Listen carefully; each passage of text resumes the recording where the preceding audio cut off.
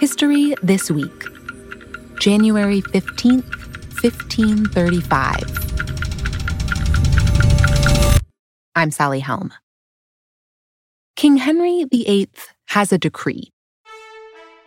As of today, he is, quote, the only supreme head of the Church of England, and he shall enjoy, quote, all honors, dignities, preeminences, jurisdictions, privileges, authorities, immunities, profits, and commodities to the said dignity. He's not leaving anything to chance. And just in case, he also reserves the right to visit, repress, redress, record, order, correct, restrain, and amend any and all errors, heresies, abuses, offenses, contempts, and enormities.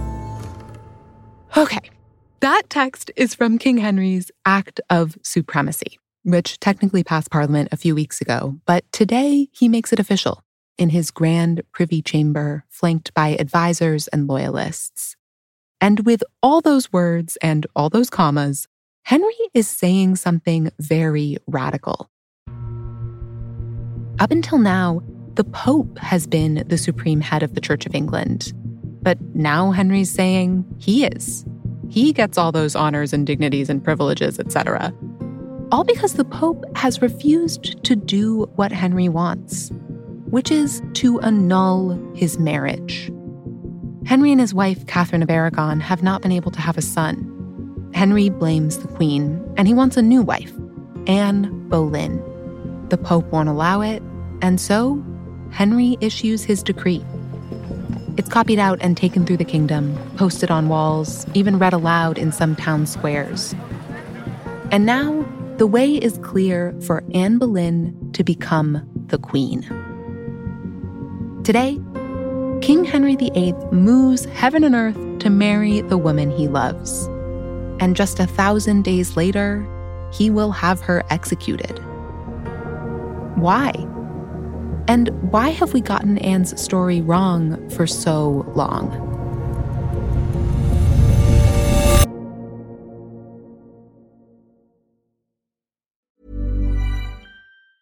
Quality sleep is essential. That's why the Sleep Number Smart Bed is designed for your ever-evolving sleep needs. Need a bed that's firmer or softer on either side? Helps you sleep at a comfortable temperature? Sleep Number Smart Beds let you individualize your comfort, so you sleep better together. J.D. Power ranks Sleep Number number 1 in customer satisfaction with mattresses purchased in-store. And now, save 50% on the Sleep Number Limited Edition Smart Bed for a limited time. For J.D. Power 2023 award information, visit jdpower.com/awards. Only at a Sleep Number store or sleepnumber.com.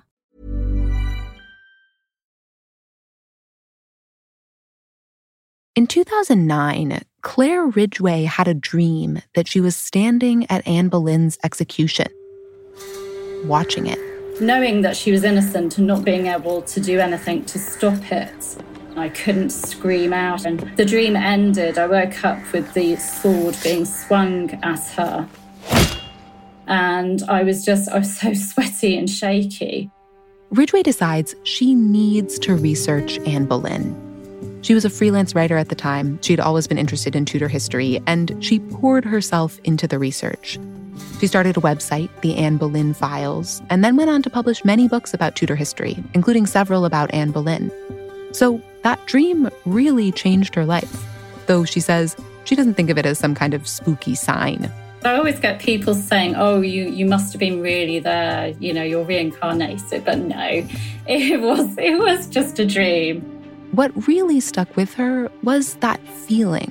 Knowing that she was innocent and needing to tell someone, to tell everyone, to tell her story. Anne's story was out there, but it depends what people have read. Anne's been written as a witch, as a homewrecker, as a conniving sexual deviant, as a leader of the Protestant Reformation. But Ridgway has worked to pin down the real Anne by sifting through the historical records. Records that are not always perfect. Anne was born in either 1507 or 1501. I go with 1501. And she was a very fortunate young woman in that she had a father who thought that daughters should be educated. Anne is not from an aristocratic family, but from the gentry class, one step down. And when she's a young teenager, her father sends her off to France to work in the French royal court.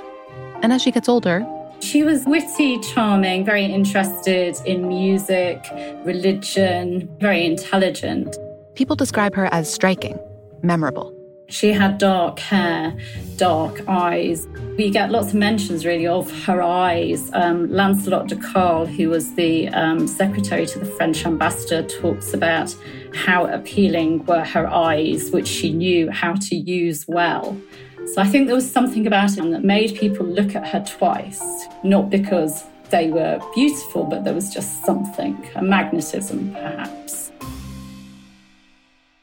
She could also be impatient, occasionally spiteful or difficult. I don't think she was the easiest person to kind of get on with. I think she and her brother, in fact, were probably people that didn't suffer fools gladly. But she makes a name for herself in the French court, becomes a maid of honor, what we would know as a lady-in-waiting, to the French queen, Queen Claude. And around 1521, Anne returns home to England for an arranged marriage with a distant relative. But that falls through, and she ends up becoming a maid of honor for the Queen of England, Catherine of Aragon. That is when she meets the Queen's husband, King Henry VIII. Henry was a keen sportsman. He loved jousting. He was, well, over 6 foot and good looking. He knew it, too. Ridgway tells us Henry was careful about his image. He cared about what his calves looked like and whether his calves were actually better than the King of France's legs. Henry wanted to come off as manly and strong. He's said to have had his portraits painted so that he looked imposing and large. His wife, Catherine, was a popular queen, but the two of them had not been able to have a son. She had, we know, at least 6 pregnancies, and they resulted in a little boy who lived for just 52 days. Then a daughter, Mary, who later becomes Queen Mary I. And then, terribly sad, you know, all of her other pregnancies ended in stillbirths. Henry is desperate for a son to continue the Tudor dynasty. He's had an illegitimate son with a mistress, but only a son he has with his wife will be considered an heir. And he's worried that not having this son to be his heir might be a dark sign from God. He was God's anointed sovereign. He was a pious man. Why wasn't God giving him a prince? Years pass and no prince appears. So Henry looks to the Bible, and he finds a verse in Leviticus, which talks about how a man shouldn't marry his brother's widow, for they will be sort of childless. That worries the king, because before their marriage, Catherine had briefly been married to Henry's brother Arthur. Arthur died just a few months into the marriage, but Henry is worried he might have sinned. Maybe this is why he has no son. At around the same time, in the 1520s, along comes Anne. And Henry falls for her. He actually had been seeing her sister as one of his mistresses, and now he starts bombarding her with love letters and gifts. He sends her a deer that he's hunted, which in those days, that was quite a good gift. I'm not sure we'd like it today. Anne is not really reciprocating the affection. In fact, she'd been seeing someone else, a different Henry, Henry Percy, before the king cuts it off. And when it comes to the king's advances, she's trying to sort of rebuff him politely. She leaves his letters unanswered. She even retreats to the family home of Hever Castle in Kent. She's trying to get away from him. She doesn't want to be his official mistress. But Henry won't back down. And you kind of wonder how much choice had in it all when God's anointed sovereign is wanting you. Your father works for him, your brother's a courtier, your whole family is dependent on the king. Anne may have felt like she was under pressure, but Ridgway says eventually there was affection between the two of them. However you look at things, I think there was a point when she did fall in love with him, and there must have been something about him that she fell in love with. Henry ultimately gives up on the official mistress idea and instead offers Anne marriage. I think that's the point where she thought, yes, okay, I'll go for this. And she sends him a trinket, which is a ship with a diamond. I'd love to have seen this trinket. It doesn't exist anymore. Ridgway tells us it symbolizes loyalty, steadfastness, and perseverance. And then Anne is sort of saying yes with this trinket that she sends him, that she will be steadfast, that she's accepting his proposal. And from that point on, is prepared to fight to be Henry's wife. She fully supports all the steps that he takes. It's by now 1527, and Henry wants to annul his marriage. His wife is against this, and so is the Catholic Church. They all fight over the question for years. Catherine's nephew, who is the King of Spain, threatens payback and is pressuring the Pope to say no, which he eventually does. But then Henry has an idea. It actually comes from Anne. Anne has a book by a reformer evangelical called William Tyndale called The Obedience of a Christian Man, and it actually ends up in the king's hands. It's considered a heretical work. But when Anne's caught with the book, she points to one passage, and it catches Henry's attention. Which talks about how rulers are only answerable to God and not to the Pope. And so Henry starts to think, why am I trying to get an annulment from the Pope? I am on the same level as the Pope. I'm only answerable to God. And so Henry decides that he can break with the authority of Rome. Henry, who had once been staunchly loyal to the Pope, decides that his marriage to Catherine is invalid, and so he goes ahead and marries Anne, secretly, in 1533. And meanwhile, he has drawn up this act, the Act of Supremacy. Parliament passes it in November of 1534. Henry makes it official the following January. He is the supreme head of the church in England now, not the Pope. It causes complete chaos. If you'd been brought up believing that the Pope was the successor of St. Peter and held the keys of the church, and that this was a major thing. Religion at this time in England was central. It pervaded everything. Religion was an integral part of your daily life. You cared more about the fate of your immortal soul than you did about your earthly body, because death was all around. You didn't know when you were going to die. So you wanted to live a good life so that your immortal soul would have a good eternal life. And now here's Henry, just changing the rules because he feels like it. Some people won't accept this. And they ended up being executed as traitors for it. Some of them are hanged, drawn and quartered. They're treated abominably. It's just absolutely awful. Anne, meanwhile, has become the Queen of England. And people are upset about that.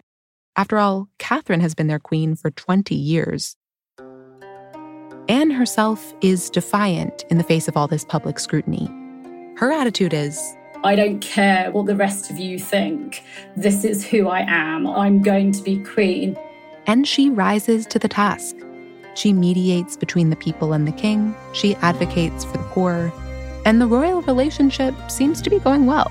Her and Henry VIII described as being merry. I can kind of see a real meeting of minds between them. So it all looks good at the start. Plus, almost immediately after they married in 1533, Anne gets pregnant. And when she gave birth, she has a daughter,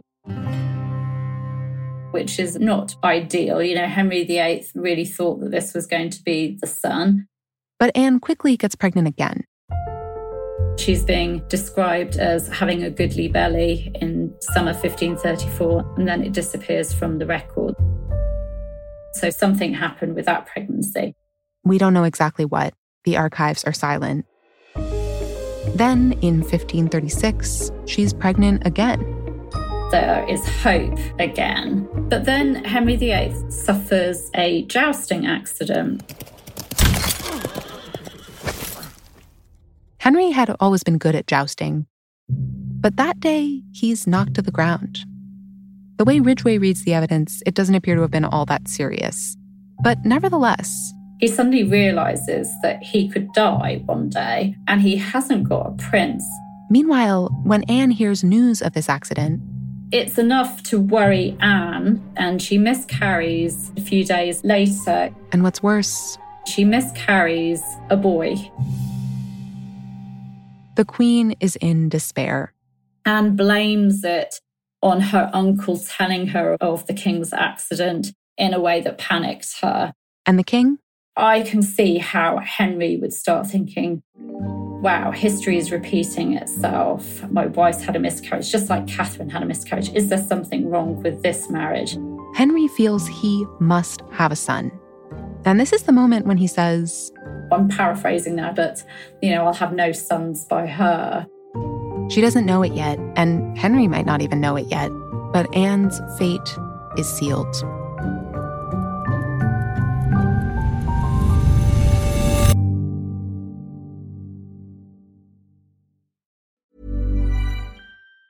Planning for your next trip? Elevate your travel style with Quince. Quince has all the jet-setting essentials you'll want for your next getaway, like European linen, premium luggage options, buttery soft Italian leather bags, and so much more. And it's all priced at 50 to 80% less than similar brands. Plus, Quince only works with factories that use safe and ethical manufacturing practices. Pack your bags with high-quality essentials you'll be wearing for vacations to come with Quince. Go to quince.com/trip for free shipping and 365-day returns. Quality sleep is essential. That's why the Sleep Number Smart Bed is designed for your ever-evolving sleep needs. Need a bed that's firmer or softer on either side? Helps you sleep at a comfortable temperature? Sleep Number Smart Beds let you individualize your comfort, so you sleep better together. J.D. Power ranks Sleep Number number 1 in customer satisfaction with mattresses purchased in-store. And now, save 50% on the Sleep Number Limited Edition Smart Bed for a limited time. For J.D. Power 2023 award information, visit jdpower.com/awards. Only at a Sleep Number store or sleepnumber.com.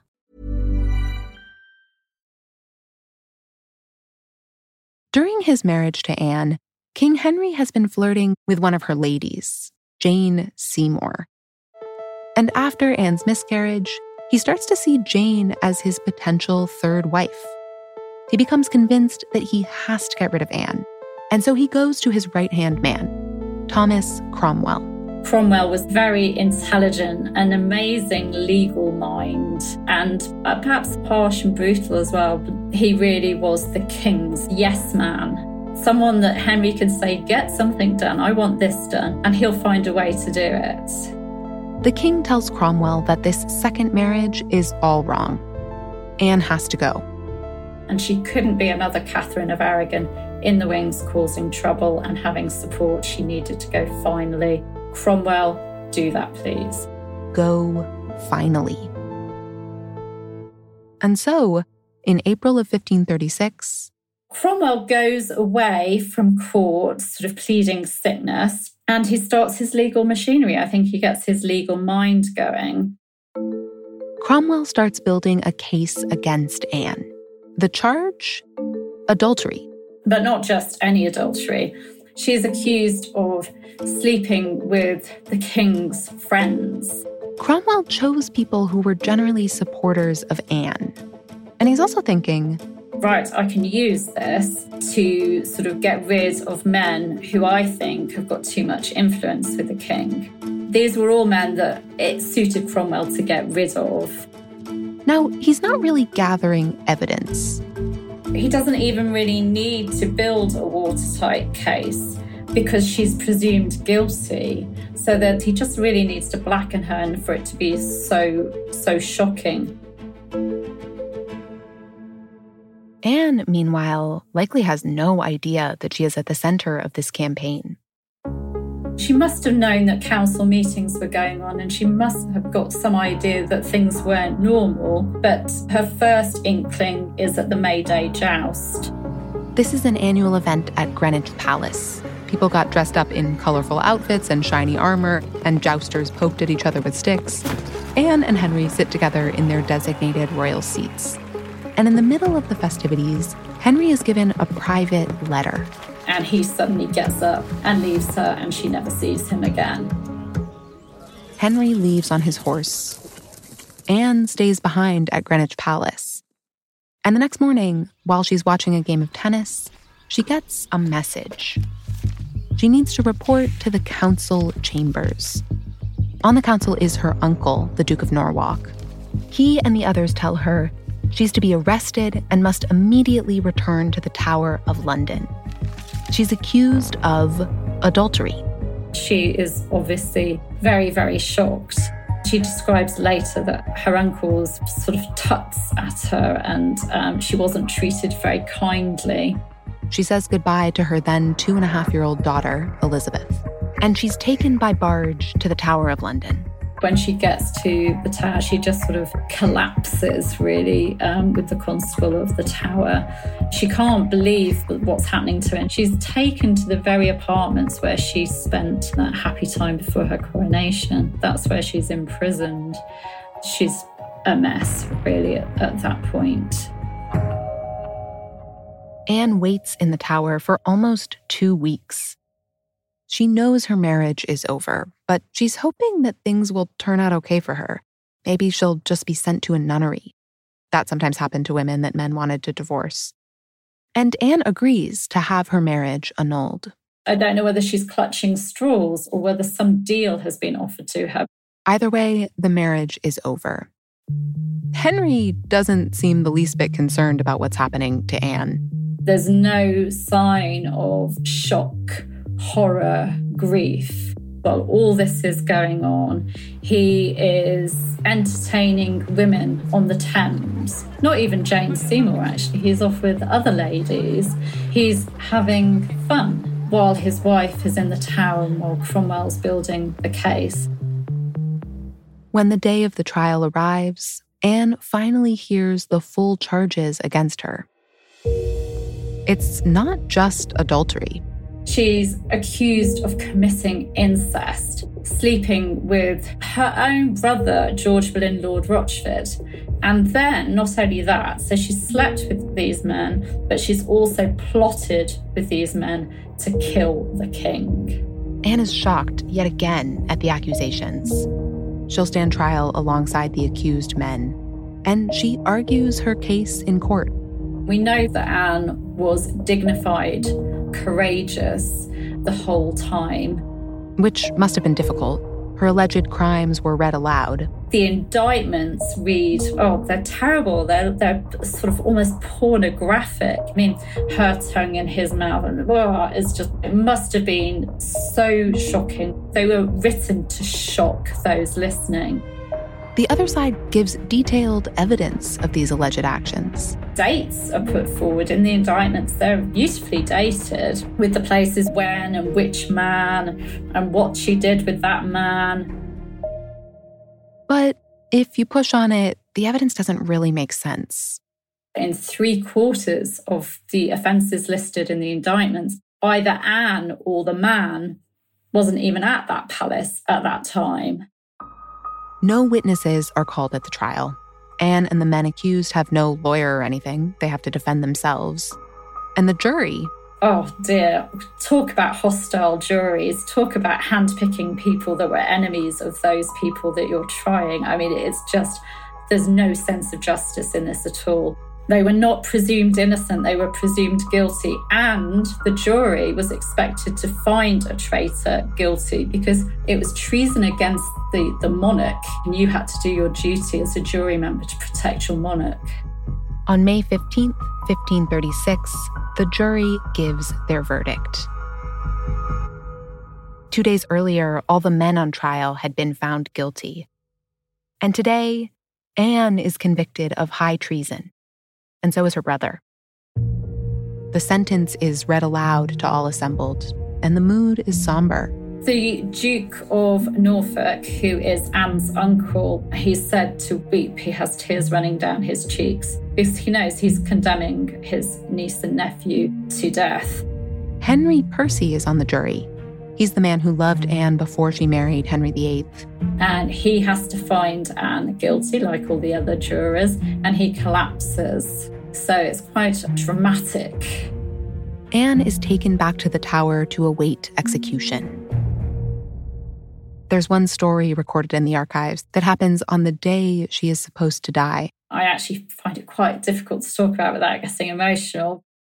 In the early hours of the morning that day, one of Anne's friends in the palace, Archbishop Cranmer, gets a panicked visit from a theologian he knows, who's had a nightmare about their mutual friend Anne. Her head appearing to him, her decapitated head appearing to him, is an awful, awful nightmare. This man didn't yet know that Anne was being executed. The news hadn't got to him, and he rushes round to Cranmer because they both know the Queen, and he wants to share this awful nightmare with him. And Cranmer has to tell him, that she's being executed today. That is going to happen. On May 19th, 1536, Anne is beheaded by an expert French swordsman.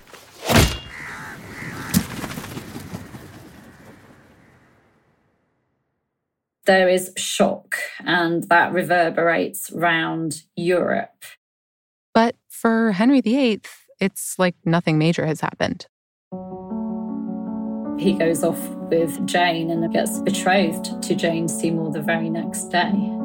And as soon as Anne is gone, Henry tries to erase her memory.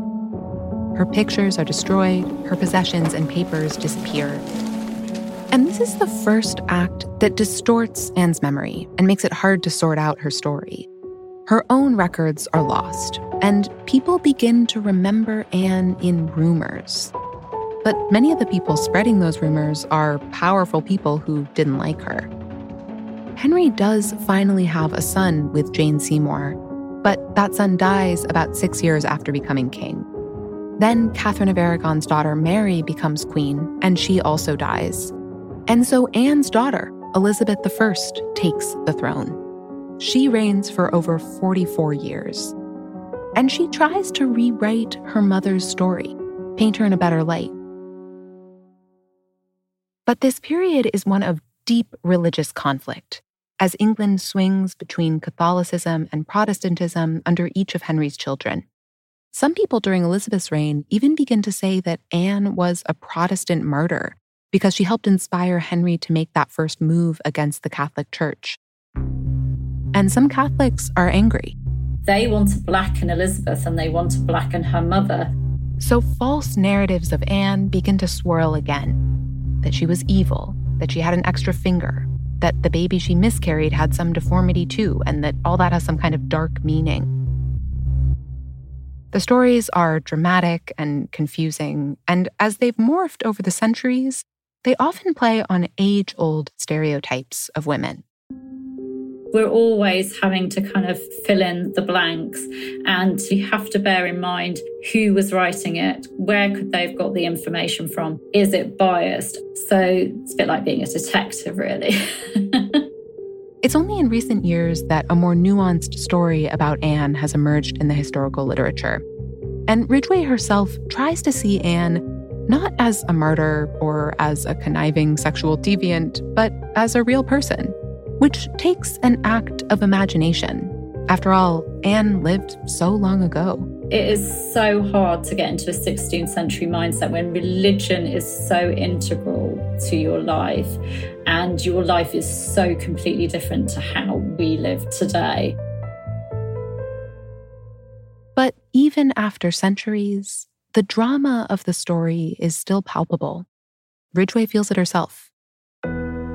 For me, the whole thing that started it off was, my dream about this was a huge miscarriage of justice, and I had to get her story out there. And I think the feeling that this person, they were treated unfairly by those people that were supposed to have loved them. Henry's love for Anne was what led to her rise to power. Against all odds, he made her queen. And then he had her killed. It's hard to wrap your head around. And perhaps that's why people have been returning to the story for centuries, rereading the archives and rehashing the rumors, trying their best to explain Anne's dizzying rise and fall.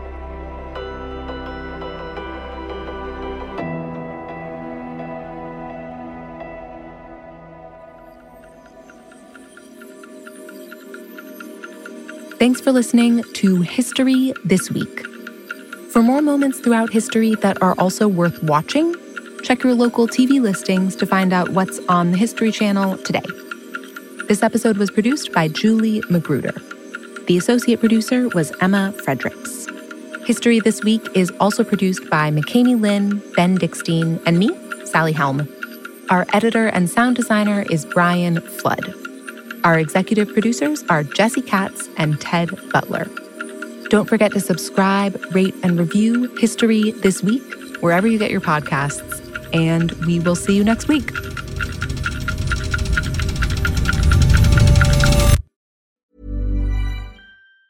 Want truly hydrated skin? Meet Osea's Body Care Breakthrough Hyaluronic Body Serum. It's clinically proven to increase hydration by 161%. It's lightweight, fast-absorbing, and delivers 24 hours of hydration for silky smooth skin without any sticky afterfeel.